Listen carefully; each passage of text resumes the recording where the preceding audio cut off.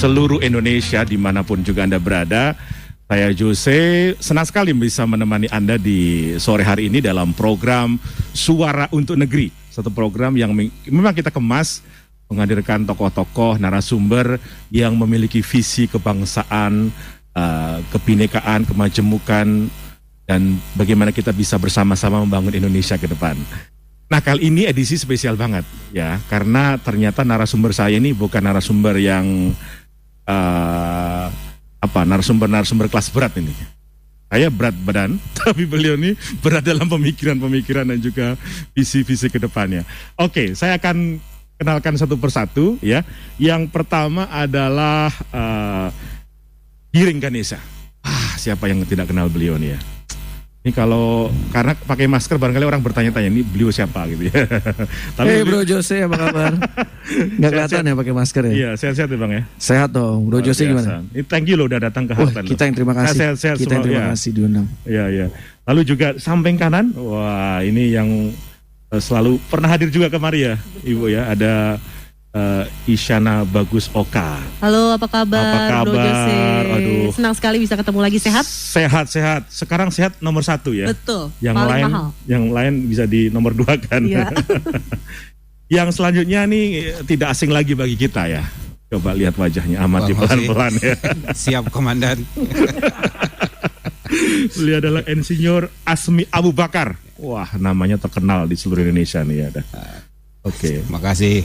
Oke, dan yang ujung sana ini penguasa di Tangerang nih. Beliau adalah Bang Adrianus Agung Nugroho. Ya, terima kasih Bro Jose. Selamat sore, salam sehat semuanya nih.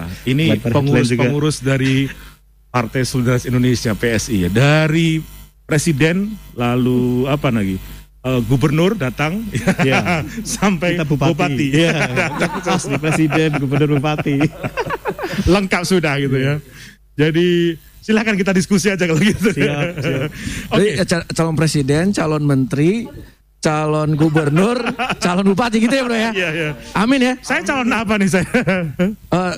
Sahabat oh ya dong, sahabat kita dong, sama perjuangan ya kan. Ya nanti kalau Bro sudah jadi bupati, Bro kan bisa jadi gitu, ketua juga. Ya, gitu. Boleh. Siap. Ada juga adik kita di ujung sana, ada Aurelia Skolastika. Halo. Apa kabar Aurel? Baik. Waduh, ini lucu banget suaranya manis ya. Umuran anak saya main dulu. Sekarang udah jadi musisi. Wah, hebat. Nanti belajar sama Om Giring. Kebalikan ya. Oke. Saya mau belajar sama kamu sayang. Oke. Nah, kita ngobrol-ngobrol soal berkah Ramadan dalam kebersamaan. Ini topik kita gitu ya. Mungkin dari Bro Giring dulu deh ngomongin berkah Ramadan. Sebenarnya agak ironis sebenarnya ngomongin berkah ya. Karena ini masa pandemi, banyak orang yang sebenarnya merasa agak jatuh ya, down ya, mentalnya, ekonomi dan sebagainya. Tapi kita ngobrolin soal berkah. Kalau dalam perspektif Bro Giring, berkah seperti apa sih yang bisa kita lihat sebagai orang Indonesia gitu ya, melihat pandemi yang ada di negara kita ini gitu. Terima kasih. Masih adakah berkah dalam pandemi ini? Kalau kita hanya melihat dari keterpurukan ya pasti sebetulnya ya kita masih dalam proses perbaikan dan pembangunan, bangkit lah ya. Tapi juga teman-teman juga para pendengar juga harus tahu bahwa di balik segala sesuatu pasti selalu ada sisi-sisi positif kan. Satu, kita tahu bahwa vaksinasi masih jalan terus dan pemerintah sedang menargetkan bisa mencapai herd immunity secepatnya. Insya Allah juga di di kuartal kedua ini kemarin beberapa minggu lalu saya sama Isyana baru bertemu dengan Pak Presiden dan itu menyampaikan bahwa ini level ketemunya RI 1 nih. Alhamdulillah Bro. Alhamdulillah. Jadi kita juga di sini sebagai partner strategis dari pemerintah juga ingin terus memberitakan hal-hal yang positif, pencapaian-pencapaian pemerintah seperti di kuartal kedua ini insya Allah ekonomi akan bangkit, ya kan, nilai sampai 6-7%. Dan selain itu, kalau kita dari PSI sendiri di tengah-tengah pandemi ini kita terus bersolidaritas karena sekarang seluruh kader kita dari DPP, DPW, DPD, bahkan hari ini juga kita sedang dalam program mewakafkan 10.000 Al-Quran. 10.000 Al-Quran ke seluruh Indonesia. Jadi salut sama seluruh kader-kader kita bahwa terus berjibaku untuk terus bersolidaritas, dan juga banyak sekali juga yang setiap hari banyak melakukan pemberian bantuan sosial seperti ada nasi bungkus dan lain-lain untuk mereka yang mengalami kurang beruntung lah di masa pandemi. Jadi bisa saya katakan gini, di masa sulit pandemi justru berkahnya adalah munculnya solidaritas Indonesia. Makanya di Partai Solidaritas Indonesia gitu ya. Bisa aja pas ya. Keren nih Bro Jose. Boleh. Gimana Bro? Keren ya? Iya keren. Masuk tuh barang ya gak? Iya nih.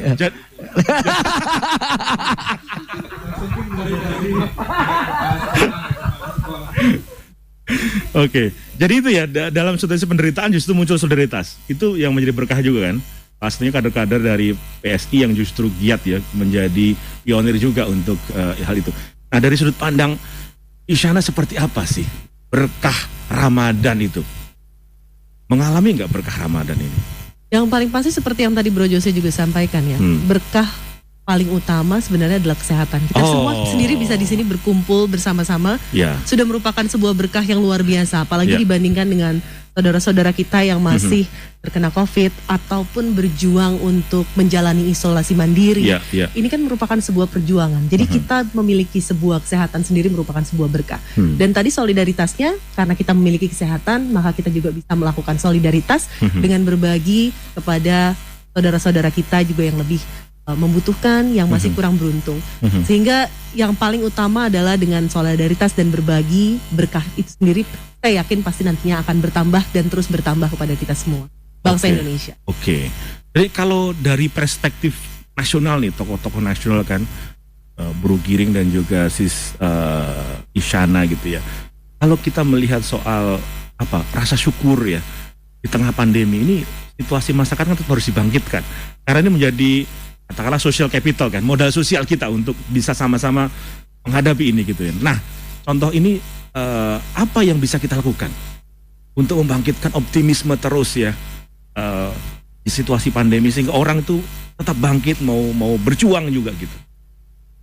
Sekarang kita tentu saja harus bangkit pertama-tama dengan menjaga kesehatan kita sendiri sama-sama ya. Jadi dimulai dari diri kita. Dimulai dari diri kita sendiri, kita bersama-sama menjalankan protokol kesehatan.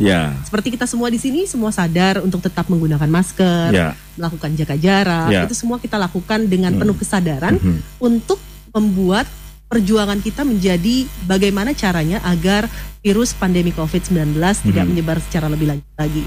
Dan rasa syukur juga berkah bahwa Indonesia juga diberikan kesempatan terus melakukan program vaksinasi. Dikebut ini ya? Betul, dikebut. Dan yang paling pasti lagi bahwa masih ada negara-negara yang masih kesulitan untuk mendapatkan vaksin. Jadi bagaimana sebagai masyarakat Indonesia yang memang sudah bisa melakukan vaksin dan mendapatkan kesempatan, bisa juga kemudian juga untuk membawa orang tua kita. Karena kan kadang-kadang juga masih ada yang masih memiliki kekhawatiran. Nah, ini kan kita berusaha untuk memberikan edukasi bahwa vaksin ini tujuannya untuk menimbulkan dan membangkitkan imunitas dalam tubuh kita. Betul. Dan bukan berarti kita juga harus memberikan kampanye-kampanye sosialisasi bahwa meskipun sudah mendapatkan vaksinasi bukan kemudian berarti kita bisa mengabaikan protokol kesehatan. Karena protokol kesehatan harus tetap dijaga terus dan walaupun sudah divaksin. Karena kan tetap harus menjaga kesehatan terutama bagi orang-orang yang belum bisa mendapatkan vaksin itu. Oke. Wow. Ini sekarang ke Insinyur Asmi Abu Bakar. Kalau beliau berdua ngomongin soal berkah. Ini soal kebersamaan biasanya kan. Topiknya beda-beda nih Bang ya. Kebersamaan Bro. Soal kebersamaan kan Bro Asmi ini sangat getol dari dulu kan. Soal toleransi, penghormatan kepada yang berbeda. Nah, kita bicara soal kebersamaan juga di bulan Ramadan ini. Apa kira-kira yang bisa kita gali, yang bisa kita ambil nilai-nilai hikmah dari Ramadan ini supaya kebersamaan kita semakin kuat gitu sebagai bangsa?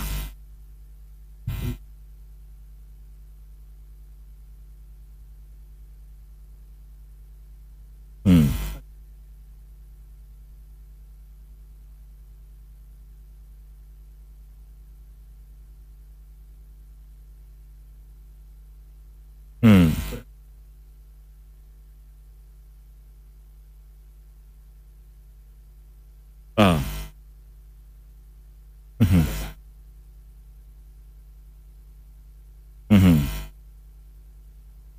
Ujian.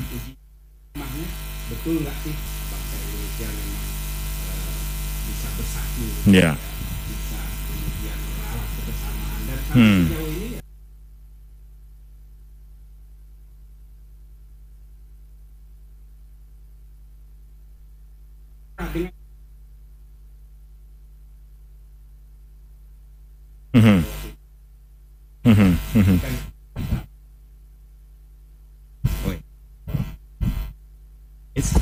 Terasa kita nggak tahu mereka.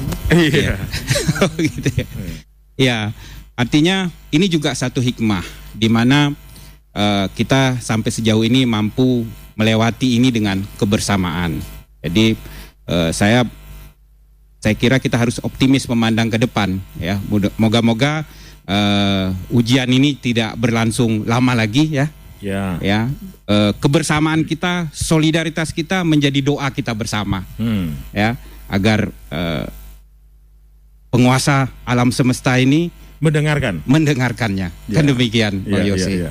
Ya. Tapi saya tertarik dengan bukan dengan statement Anda, ya itu saya tertarik. Ya. Tapi dengan topi Anda sebenarnya. Oh. Ya, ini berdua topinya agak unik nih.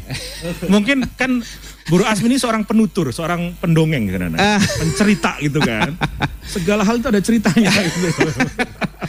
Iya. Jadi tertarik nih topinya, ini ada ceritanya nggak? Ya, ini sebetulnya topi yang pada masa lampau kerap kali digunakan oleh bangsa kita.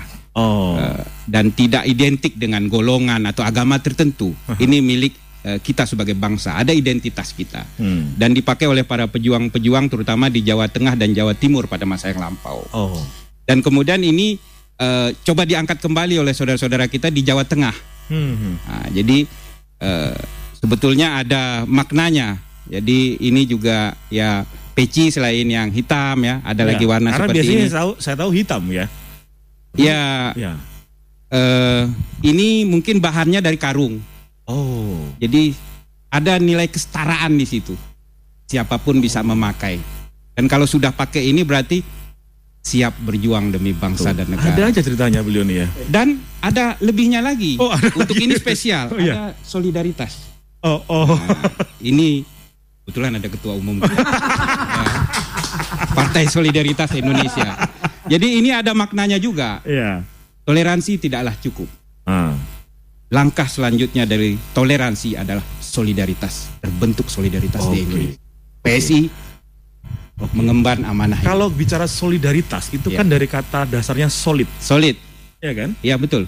Ya, jadi harus ada kesatuan dulu. Iya, ada toleransi. Menyatu, cemestinya dapat gitu ya. Iya. Oke. Nih sekarang ke penguasa Tangerang nih. Siap. Bang Adrianus nih. Bro, Terima kasih Bang Jose.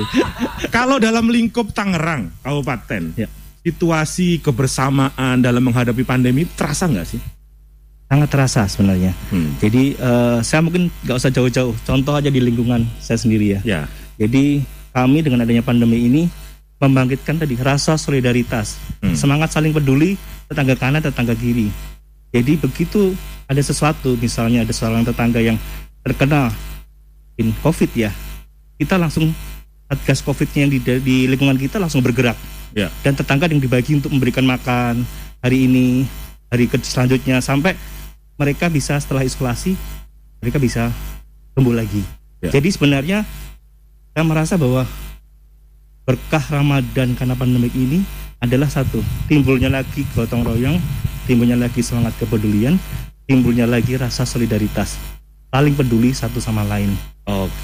Dan satu kejujuran juga, mulai peduli. Jadi kadang dulu kan kita kalau sakit disembunyikan ya, tapi dengan adanya corona ini justru langsung segera diberitahukan supaya waspada dan kita juga bisa dan kita juga bisa dan kita juga bisa dan kita juga bisa dan kita juga bisa dan kita juga bisa dan kita juga tuh. Apalagi dengan keadaan saat ini kita semakin tenang ya. Waktu pertama tahun lalu Februari Maret mungkin semua ketakutan.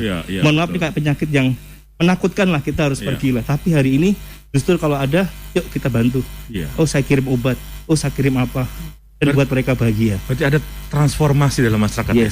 Respons terhadap pandemi ini gitu ya. Wow. Dan PSI sendiri seluruh Indonesia mungkin bisa dilihat di medsos kita ya, Facebook dan sebagainya.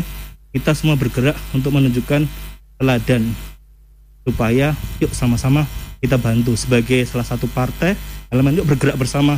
Kita tunjukkan ke masyarakat bahwa partai politik ini ada dan hadir selalu di masyarakat, nggak hanya saat pemilu tetapi setiap waktu bersama mereka dengan kemampuan kita, dengan kekuatan kita. Itu sih. Saya tertarik nih karena PSI menggunakan diksi solidaritas secara spesifik ya di partai ini gitu ya, tidak menggunakan katakanlah keadilan atau apa. Artinya filosofi solidaritas memang menjadi raison d'être-nya. Wah, ini bahasa Aceh nih. Alasan berdiri gitu loh. Alasan keberadaan. Alasan keberadaan dari PSI. Oh ya, Bro Giring bisa jelasin nggak sih kenapa itu dipakai dan apa urgensinya kata ini dipakai di Indonesia di tengah kemunculan PSI? Ganti nih saya yang cerita dongeng nih ya. Saya selalu bercerita ini Bang Yose, bahwa kenapa partai ini bisa sampai lahir. Karena ceritanya ada 9 anak muda, satu tongkrongan. Nih, satu tongkrongan punya keresahan yang sama, melihat bahwa wah kayaknya kalau negara ini harus bagus, ya kita harus ada dalam kekuasaan. Nah 9 anak muda ini bingung nih, iya kan? Aduh gimana mau masuk partai yang mana ya? Kok semuanya nggak ada yang sesuai dengan jiwanya mereka. Dan 9 anak muda ini bercetus, oh udah, yuk kita bikin partai aja yuk. Dan 9 anak muda ini berasal dari macam-macam. Iya, dari background yang berbeda-beda, dari suku, agama, status sosial ekonominya beda semua. Dan mereka berpikir bahwa yuk kita bikin partai dengan tujuan apa? Dengan tujuan menjadi kendaraan untuk semua orang Indonesia, tidak memandang agama, suku, rasnya dan status sosialnya, untuk bisa berada di dalam sistem pemerintahan untuk menjadi bagian dari proses perbaikan. Karena mereka terinspirasi banget sama Pak Jokowi. Pak Jokowi yang berasal bukan dari siapa-siapa, yang bisa dibilang mulai dari bawah, jadi tukang mebel, jadi entrepreneur, habis itu jadi wali kota, jadi gubernur, akhirnya bisa alhamdulillah jadi presiden. 9 anak muda ini adalah Sis Grace Natali, Bro Raja Juliantoni, ada Sis Isyana Bagus Oka, ada Samara Amani, ada Bro Satya Chandra, ada Sis Danik, ada Sis Lila, Bro Sum.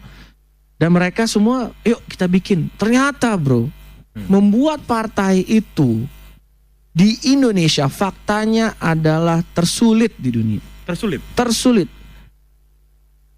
Dan kemarin di tahun 2017, PSI adalah satu-satunya partai yang lulus verifikasi Kumham. Dari partai-partai baru Dari partai-partai baru. Yang lainnya pilih partai yang lama, yang mau bikin partai baru gagal. Kunci kesuksesan mereka waktu itu adalah solidaritas. Tanpa membedakan suku, agama, semuanya dilihat dari meritnya mereka masing-masing. Dan impian mereka bahwa ingin menghasilkan dan memasukkan anak bangsa terbaik untuk ke dalam sistem tanpa membedakan yang tadi saya sebutkan, agama, ras, suku, dan status sosial dan ekonomi. Alhamdulillah bisa kejadian. Karena sekarang hampir semua yang ada di anggota DPRD kita itu dari background yang berbeda-beda. Memang ada yang dokter, ada yang mantan hampir jadi pendeta, tapi juga ada yang dari tukang parkir, supir ojol, ada yang security security rumah sakit, ada yang anak tukang sampah. Tapi begitu mereka mereka punya rasa solidaritas yang tinggi karena mereka sudah pernah merasakan di bawah, mereka sudah pernah merasakan rasanya miskin yang lainnya. Dan sekarang mereka setiap hari hadir dan kerja untuk masyarakat. Dan itulah juga yang membuat saya terinspirasi masuk ke PSI. Dan harapan, semangat itu kan nular ya bro ya. Dan akhirnya Bro Asmi Abu Bakar masuk, Bro juga masuk. Dan akhirnya semuanya memiliki keresahan dan visi yang sama, mau berjuang bersama kita. Jadi punya fantasi yang sama tentang Indonesia ke depan gitu. Iya, dan itu kuncinya balik lagi solidaritas. Kita memiliki rasa solidaritas yang tinggi. Keren. Nah, sekarang kita ke adik kita. Ada Aurel nih Saya kaget loh, tapi kemarin WA ke saya udah ada lagu baru gitu ya. Waduh, judulnya tahu nggak Bro Giring? Untukmu Indonesia. Wow. Siapa tahu nanti bisa dipakai untuk marsnya PSI ini. Ini nembak ya, tembak ya. Oke, ini lagunya gimana ceritanya, Aurel? Ceritanya tentang kekayaan Indonesia, keberagaman yang ada di Indonesia, dan juga keragaman Indonesia yang kita harus hargai. Oh, sama nih cita-citanya sama ini ya. Jadi menghargai perbedaan ya kan, keberagaman gitu ya. Oh, ini Aurel kelas berapa sekarang? Kelas 4 SD. Kelas 4 SD sudah punya visi soal Indonesia dalam kebinekaan yang ika gitu ya, yang menyatu gitu ya. Oke, kita kakak-kakak mau dengerin deh bagaimana suara Aurel deh. Udah siap ya? Oke. Oke ya. Sambil main biola loh. Bro Asmi bisa main biola nggak? Bisa juga? Wah, habis ini Bro Asmi ya.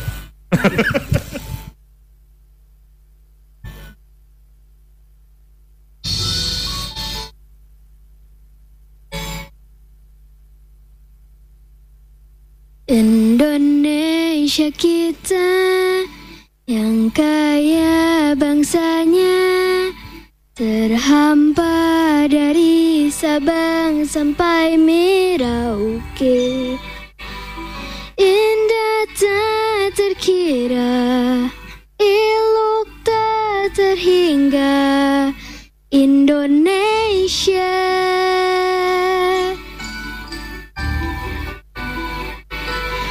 Indonesia kita yang kaya ragamnya, berbeda-beda tetapi satu jua. Selalu ada cinta dalam tegur sapa, Indonesia. Damailah negeriku, rumah yang selalu aku rindu. Sejauh apapun langkah-langkahku, hatiku tertaut kepadamu.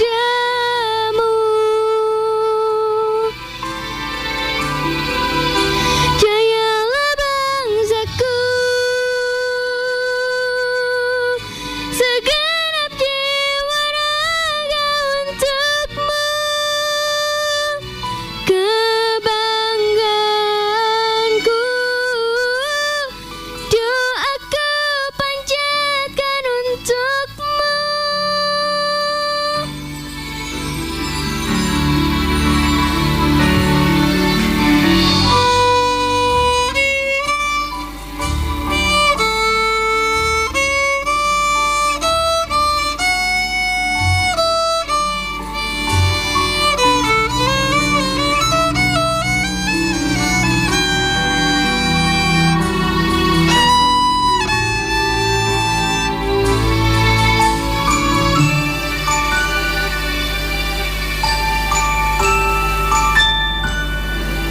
Indonesia kita, merah putih kita, Pancasila kita begitu hebatnya. Selalu kita jaga, harus kita bela Indonesia. Damailah negeriku, rumah yang selalu aku rindu. Sejauh apapun langkah-langkahku, hatiku tertaut kepadamu. Jayalah bangsaku,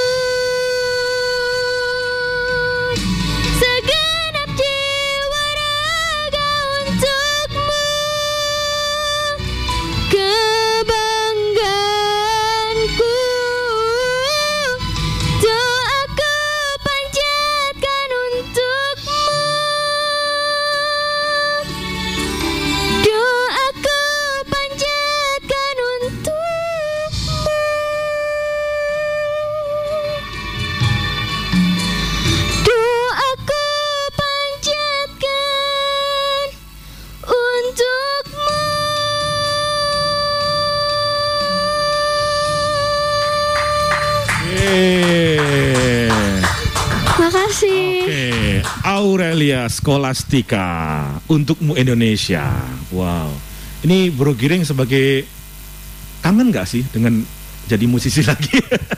Atau tanggapannya gimana dengan anak-anak gitu ya yang lagu-lagu nasionalis mulai dinyanyikan gitu ya?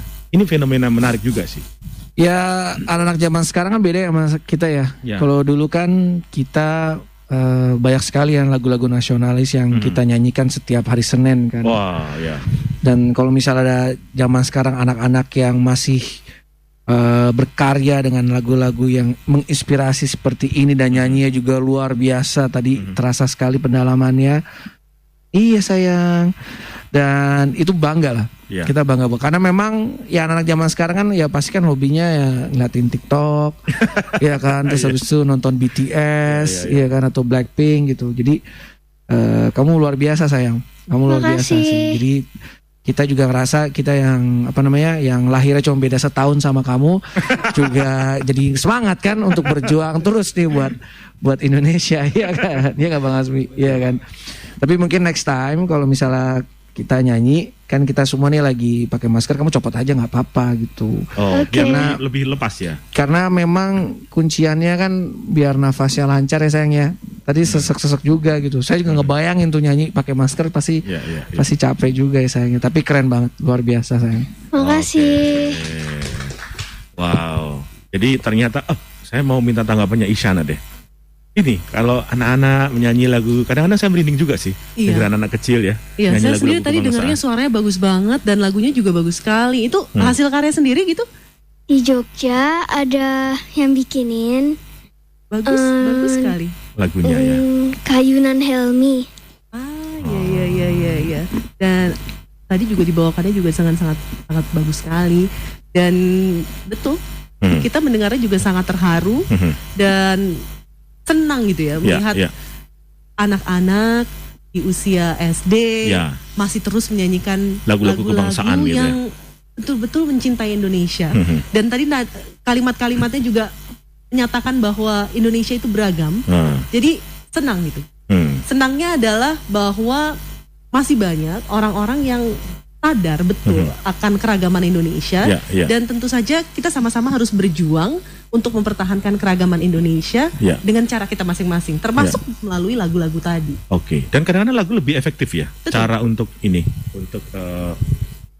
menyampaikan pesan kepada masyarakat gitu ya. Ya, setuju sekali karena begitu kita mendengarkannya kita ingat kembali, kita teringat kembali tentang apa-apa saja yang kekayaan yang dimiliki oleh Indonesia, apa-apa saja nilai-nilai yang seharusnya terus diperjuangkan oleh kita sebagai bangsa Indonesia dan jangan sampai tercerai-berai nantinya di masa depan.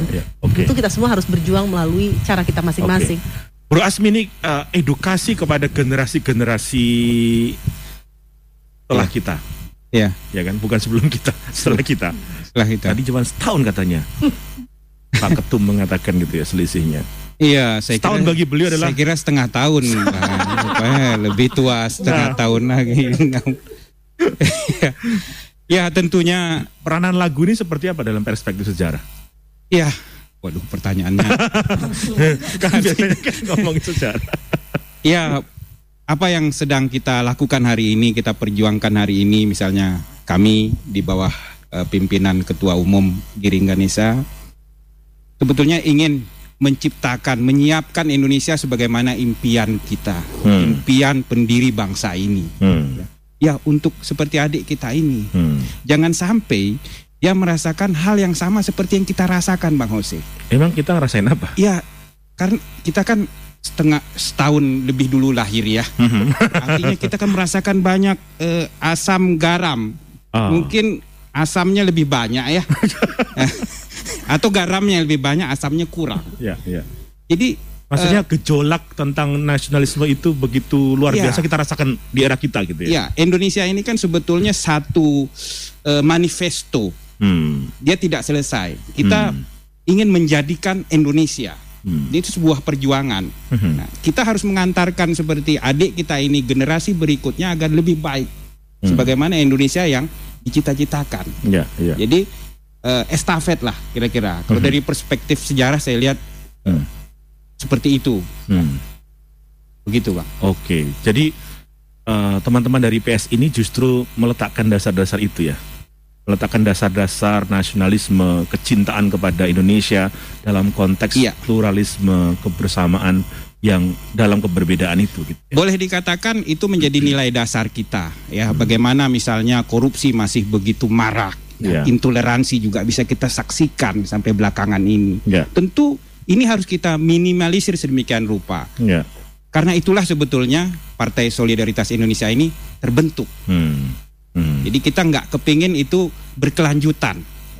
Kita harus siapkan karpet merah untuk dia agar lebih tegak sebagai bangsa. Orang Indonesia. Saya kira seperti itu. Oke. Ya, Bro Giring, ini kalau bicara dalam perspektif nasional kan ya, peranan PSI ke depan mau seperti apa yang mau dimainkan? Banyak ya bro ya. Panjang nih bro ceritanya nih bro. Kita bisa sampai buka puasa nih. Iya. Mungkin katakanlah ada 1 atau 2 yang menjadi prioritas top priority lah. Priority kita pasti di pendidikan ya, nomor 1. Ini benar tadi kata Bang Asmi. Bagaimana kita menyediakan karpet merah kepada anak-anak kita, pada generasi adik-adik kita yang beda setahun umurnya sama kita kan, iya kan. Bagaimana itu caranya dengan pendidikan, mempersiapkan mereka untuk bisa menjadi manusia yang problem solver, kritis berpikir, habis itu kreatif, profesional. Karena semua orang ngomong, wah kita negara yang kaya, kita negara yang lain. Cuman pada dasarnya yang menurut kita di PSI kuncinya adalah manusianya. Oleh karena itu kita akan berjuang terus sampai titik nggak bisa ngomong titik darah ya. Pokoknya kita akan berjuang terus mati-matian agar bisa membuat kuliah itu gratis untuk seluruh anak-anak Indonesia. Itu adalah program utama kita sampai beberapa tahun ke depan ini, memperjuangkan itu. Kemarin dengan meniadakan UN aja menurut saya sih udah luar biasa banget itu pemerintah. Sekarang terus SD, SMP, SMA juga negeri juga sudah gratis. Sekarang kuncinya berikutnya adalah kuliah itu juga harus gratis. Jangan membuat kuliah itu sebagai kemewahan, tetapi membuat kuliah gratis itu sebagai kebutuhan dan juga di saat bersamaan adalah kesempatan buat generasi masa datang. Kalau kita mau ngomong lebih jauh lagi tentang 5 tahun, 10 tahun ke depan, kita juga partai yang terus memperjuangkan bagaimana menyelamatkan alamnya Indonesia. Sumber daya alam Indonesia juga harus kita selamatkan juga. Karena kita tahu bahwa bumi semakin panas. Dan sebetulnya kalau kita bisa menjaga hutan, alam Indonesia, kita bisa menyelamatkan seluruh bumi juga. Jadi bagaimana kita harus menghilangkan karbon, ya kan? Dan kita menciptakan green jobs. Green jobs adalah lapangan pekerjaan yang berhubungan dengan recycle, kita renewable energy, dan yang hal-hal seperti itu yang mau kita persiapkan juga masa depan. Perumahan bagi generasi anak-anak muda, first jobber yang lainnya, bagaimana mereka bisa mendapat akses lebih baik, tenaga kerja juga, bagaimana mereka dapat insentif pajak dan yang lainnya. Karena kita pikir bahwa kekuatan kita adalah di manusianya. Manusia Indonesia kekuatan kita, cuman akhir-akhir ini masih banyak oknum yang berpikirannya berbeda. Gitu. Banyak masyarakat mengapresiasi terhadap kader-kader PSI yang ada sekarang duduk di katakanlah di DPRD gitu ya. Karena mereka sangat kritis dan juga berani bicara. Karena memang bagaimanapun juga mewakili rakyat ya. Vox Populi, Vox Dei gitu. Ini bahasa Aceh juga nih, bro. Bahasa ya.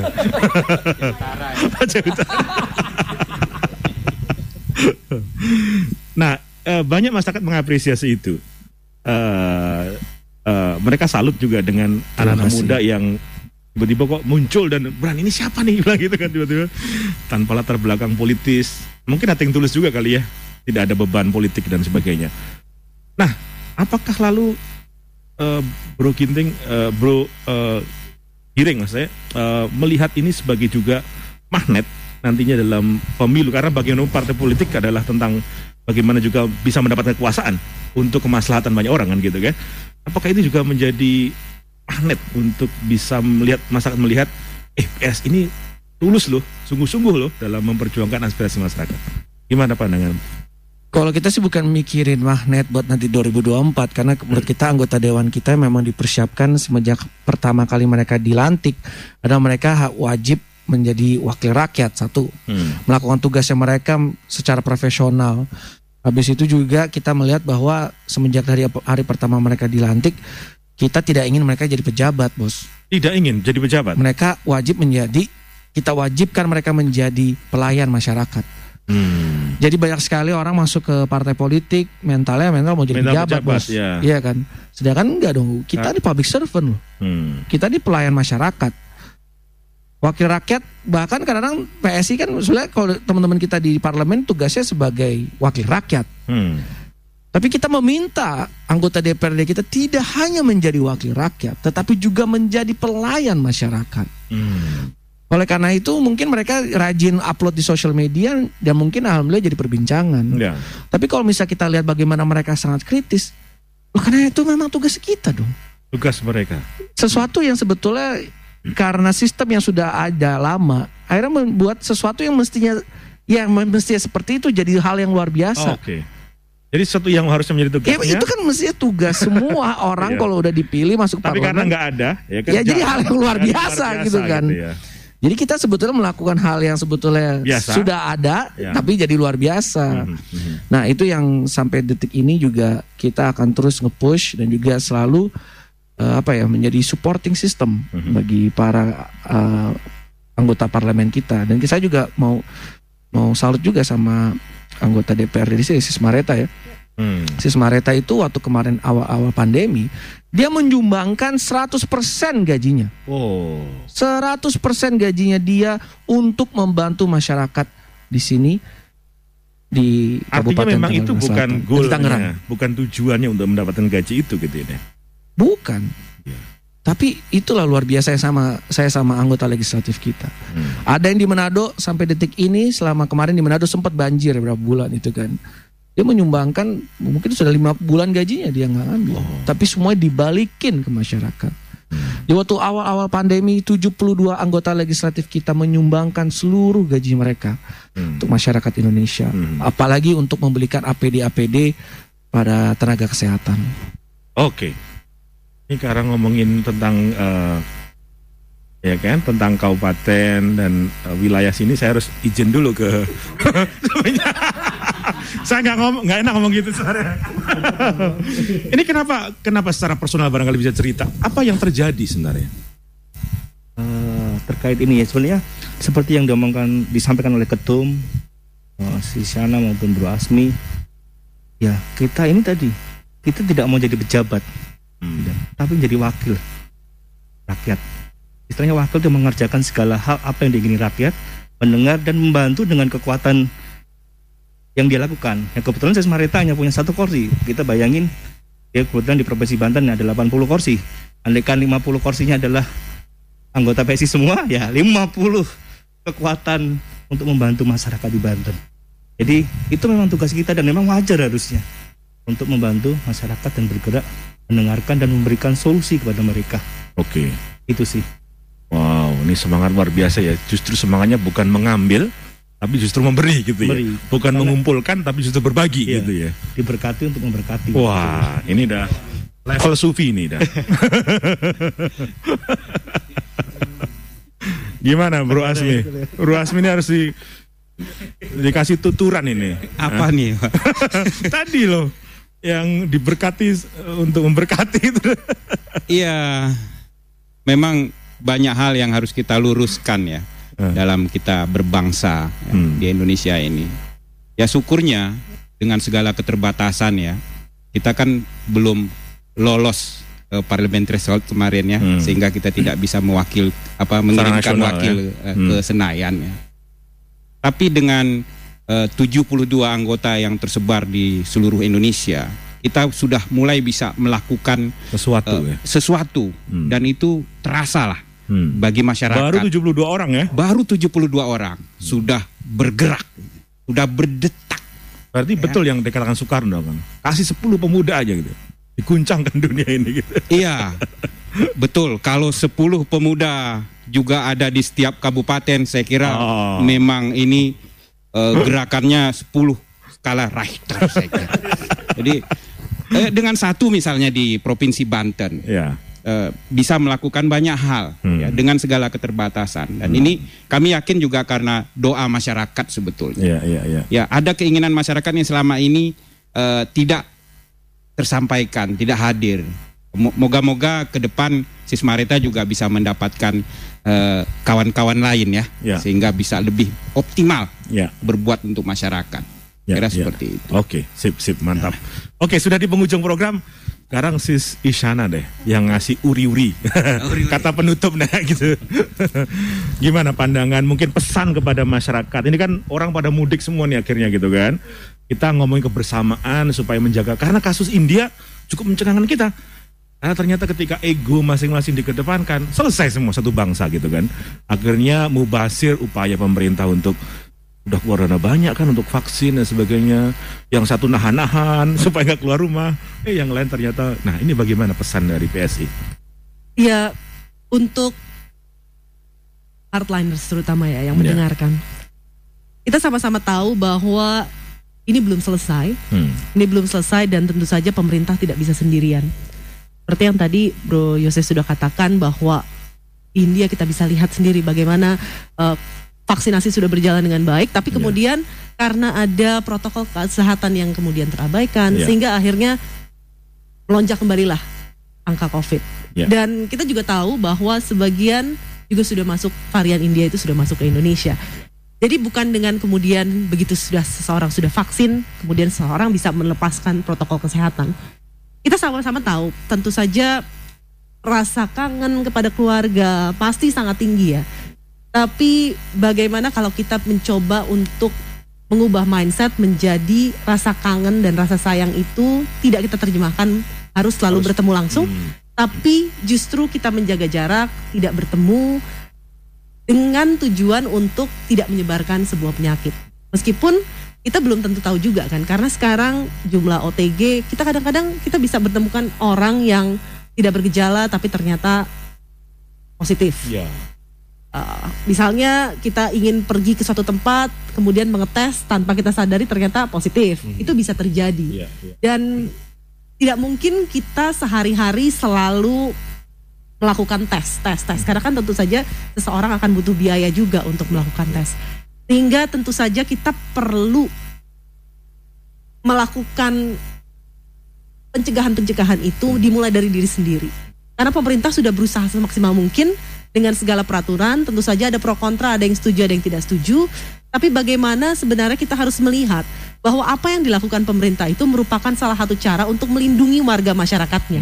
Tidak mungkin sebuah keputusan itu bisa diterima dengan baik oleh semua orang. Pasti ada yang suka, ada yang tidak suka. Tapi berusahalah kita sama-sama untuk melihat bahwa apa yang dilakukan itu justru untuk melindungi warga masyarakat, termasuk dari virus-virus varian-varian baru yang bisa jadi belum tentu terlindungi oleh vaksin yang sudah ada. Betul. Kita mudah-mudahan masyarakat bisa mengerti dan masyarakat juga bisa kemudian mau melakukan yang terbaik untuk dirinya sendiri, untuk keluarganya, dan untuk bangsa dan negaranya. Oke, mantap. Oke, baik. Setelah ini ada acara PSI kemana nih? Tadi pembagian, oke. Jadi ini nanti ke belakang ya. Oke, baik. Baik, terima kasih untuk Ketua Umum PSI, PLT ya, Bro Giring Ganesha sudah hadir. Thank you loh. Lalu juga terima kasih untuk Isyana sudah berkenan hadir juga. Terima kasih banyak sudah mengundang kami dan mau berbincang-bincang dengan kami selama dalam waktu berapa menit gitu. Luar biasa. Terima kasih banyak untuk Radio Bro Asmi, thank you juga ya. Dan juga Bro Adrianus, thank you ya. Oke, sebagai penutup kita mau dengerin lagi deh. Kali ini boleh nggak adik kita buka masker tadi seperti saran dari Bro. Oke Bro, nah gitu dong. Kita mau denger lagi lagunya supaya kita semakin meresapi keindonesiaan yang bineka ini. Saya masih ingat bukunya Ben Anderson itu, Bro Asmi, Imagine Community. Ya, bahwa Indonesia ini harus kita imajinasikan ya. Karena kalau nggak kita imajinasikan, maka kita ini nggak bisa mencapai sesuatu yang ideal. Karena kita menghadapi banyak hal di level praktis ya. Masalah ekonomi, masalah politik, tapi kalau kita bersama-sama mengimajinasikan Indonesia sebagai bangsa yang besar, maka kita bisa mencapainya. Oke, Aurelia Scholastica. Saya Jose pamit undur. Keep on going, never give up.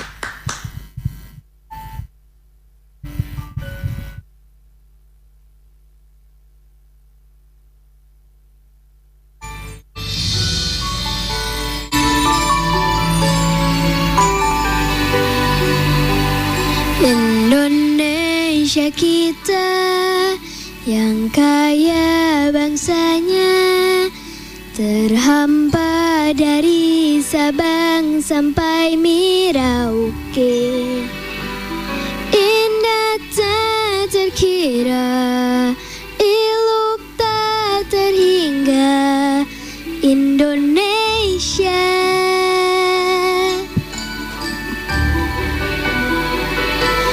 Indonesia kita yang kaya ragamnya, berbeda-beda tetapi satu jua. Selalu ada cinta dalam tegur sapa, Indonesia.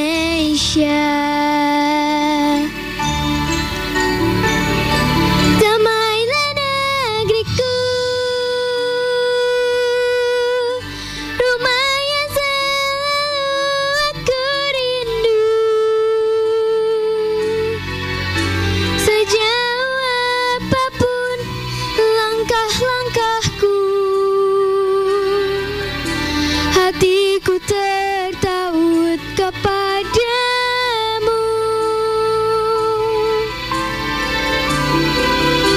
jayalah bangsaku, segenap jiwa raga untukmu, kebanggaanku. Doaku panjatkan untukmu.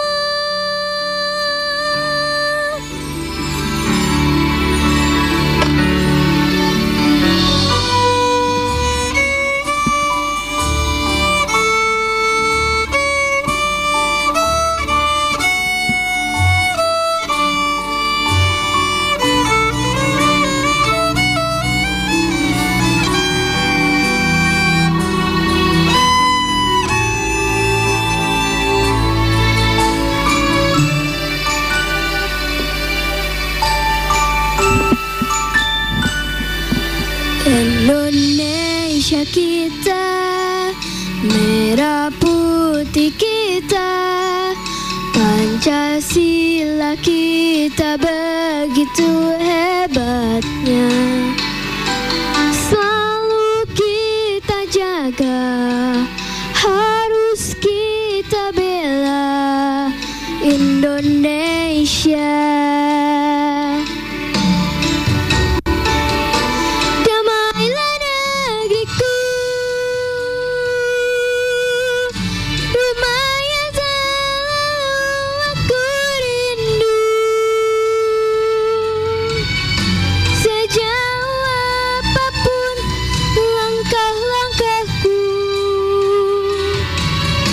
Hatiku tertaut kepadamu,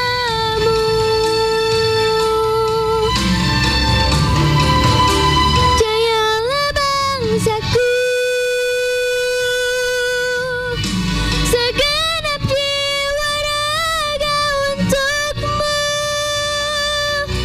kebanggaanku.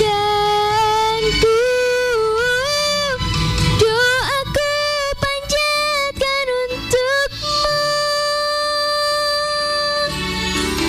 doaku panjatkan untukmu, doaku panjatkan untukmu.